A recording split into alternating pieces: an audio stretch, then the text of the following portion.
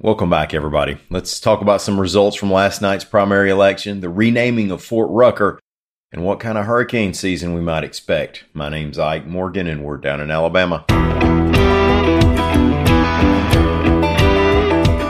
Now, I don't know who you might have heard say that Alabama Governor Kay Ivey might be facing a runoff in the GOP primary race, but it didn't turn out that way. With more than 90% of the votes counted last night, the governor was well ahead of all 8 challengers with 54% of the vote.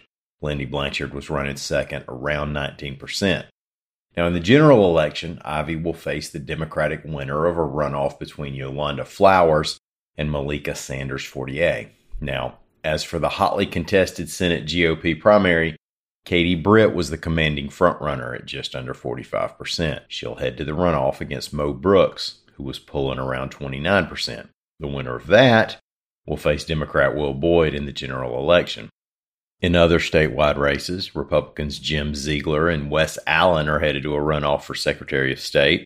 Steve Marshall cruised in the Attorney General's race. Andrew Sorrell and Stan Cook are in a runoff for State Auditor. And Greg Cook beat Deborah Jones for Place 5 on the Supreme Court. Now, if you voted in the primary and plan on voting again in the runoff, the rule in Alabama is that you have to stay with the same party. So you can't, for example, have voted on a Democrat ballot yesterday and then decide to vote in the Republican runoff. You have to stay with one party. Obviously, of course, now when you get to the general election, that doesn't mean you have to vote for your party. The crossover rule applies only to the ballots you get during the primary and runoff. Check al.com/election for complete coverage of yesterday's primary results. It appears that Fort Rucker, a U.S. Army post in Dale County, Alabama, just outside Enterprise, will be getting a new name, reports AL.com's Lita Gore. A congressional commission has been working up a plan to rename bases that were named for Confederate veterans. Colonel Edmund Rucker was a Confederate brigade commander during the Civil War. The new namesake of the base is Aviator Michael Novosel Sr., who won the Medal of Honor for bravery under fire during a medical evacuation in Vietnam. Novosel had enlisted in the Army Air Corps in 1941 and was among the covering force over General Douglas MacArthur as he accepted the Japanese surrender. Novosel was later recalled during the Korean War and requested active duty for Vietnam in '64. He finished his career as a senior trainer, advisor, and counseling officer at Fort Rucker, where they named a street after him before his death in 2006. And now they're going to name the whole base after him. Many others are being renamed as well. Fort Bragg, Fort Hood, Fort Gordon, Pickett, Lee, Camp Beauregard, among others. Fort Benning, just across the state line in Columbus, Georgia, is being named after Lieutenant General Hal Moore.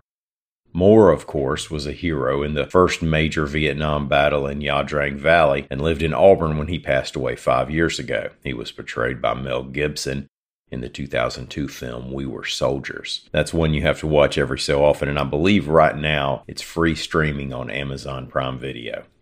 If the hurricane forecasters are right, and aren't they always, we might be looking at another busy hurricane season this summer, reports Lee Morgan for AL.com. National Oceanic and Atmospheric Administration agencies issued their preseason outlook on Tuesday for the 2022 Atlantic hurricane season. To give us an idea of how busy it might get this summer, they're calling for 14 to 21 named storms, that's at least a tropical storm, 6 to 10 hurricanes, and 3 to 6 major hurricanes. That's at least a Category 3 level storm. And I'll cap that with what Lee would say if she were here right now, and that's no matter how many storms work up in the Atlantic, it takes only one strong one coming through Alabama to make it a memorable season, and not in a good way. Hurricane season officially begins June 1st, but we won't have to wait until then to make sure our home insurance is up to date, and if we live in a hurricane zone, to plan out where we might go should a nasty one come our way.